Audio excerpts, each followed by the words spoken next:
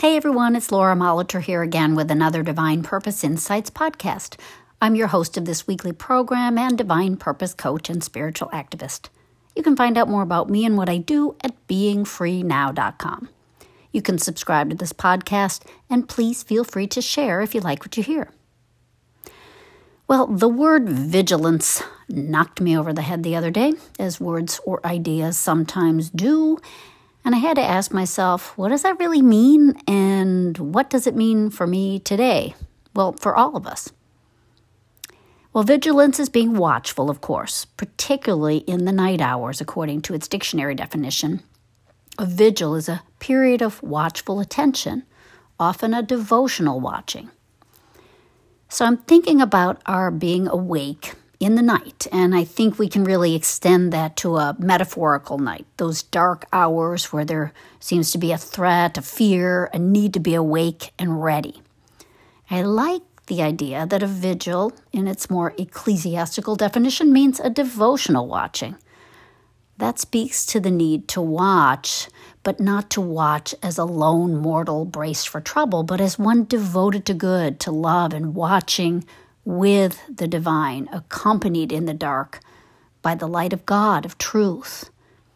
It can be easy to be lulled into believing that the world is telling us the truth of things. We may feel we just want to sort of sleep our way through the worst, hope it gets better, or maybe just succumb to misery and fear and anger and upset.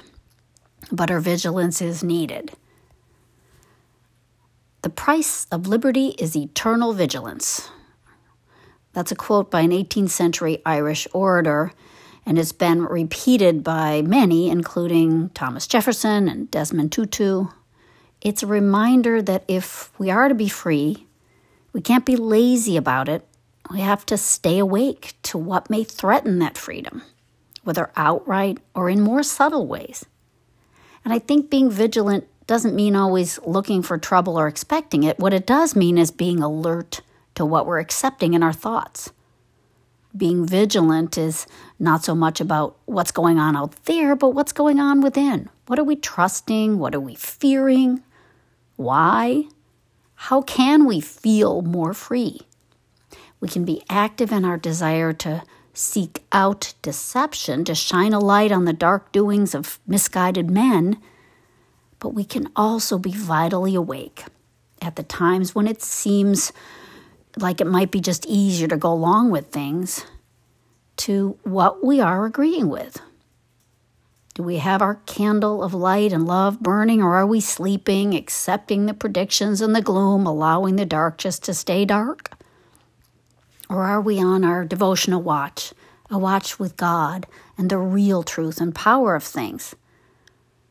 And that watch with God's not a gloomy vigil, sitting in the dark in fear. It's that wonderful hour that we're awake to discovery, in the day or in the night, awake to those healing ideas and inspirations and the peace that we really need in order to go forward. Vigilance with God over our thoughts means we weed out the unnatural and unnecessary fears and anger and anxiety and make a space for hope, love, light, peace. That makes us feel free. And that vigilance brings a liberty to our consciousness that helps us bring peaceful solutions in our world too. A true vigilance is alertness to what wants to harm us or others, but not a fear of it. We're not accepting that the evil must win, the worst must happen. Our vigilance breaks our apathy in half and shows us our strength, our energy, our readiness to live more freely and powerfully. So often we're like those poor, sweet apostles in the Garden of Gethsemane with Jesus. He was praying, he was seeking guidance and comfort from God, being very vigilant. He was watching for the threat to his own life, but also the great danger that the world was under when a living light of healing was about to be crucified by hate and ignorance.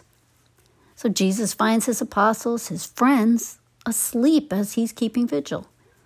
The Gospels say he asked them, "Could ye not watch with me 1 hour?"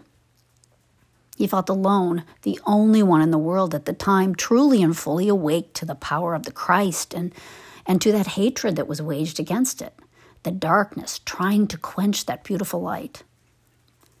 Mary Baker Eddy says in Science and Health of the disciples, expanding on Jesus' question, could they not watch with him who, waiting and struggling in voiceless agony, held uncomplaining guard over a world? Well, we aren't literally with Jesus, but we can certainly respond to this call to stay awake, to be vigilant, to watch, that we aren't mesmerized into gloomy despair, but are awake to the threat to our peace of mind, our freedom, our joy, and ready to combat it with truth, with a higher perspective, a loving one that's a light in the darkness, not simply more apathy and sleep and despair. And that true vigilance is joyful. It's an eagerness to see that light, the healing, to witness the resurrection in ourselves, in our lives, in our world. Our vigil is powerful, and when we all burn our candles together with that light of truth and love, we're connected. Our joint flame can make a difference in the world, and in a world that truly needs a lot of light and a lot of love.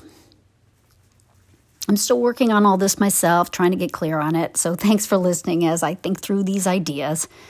If you have any thoughts or questions, don't hesitate to contact me at lauramolitor@gmail.com. Have a great weekend.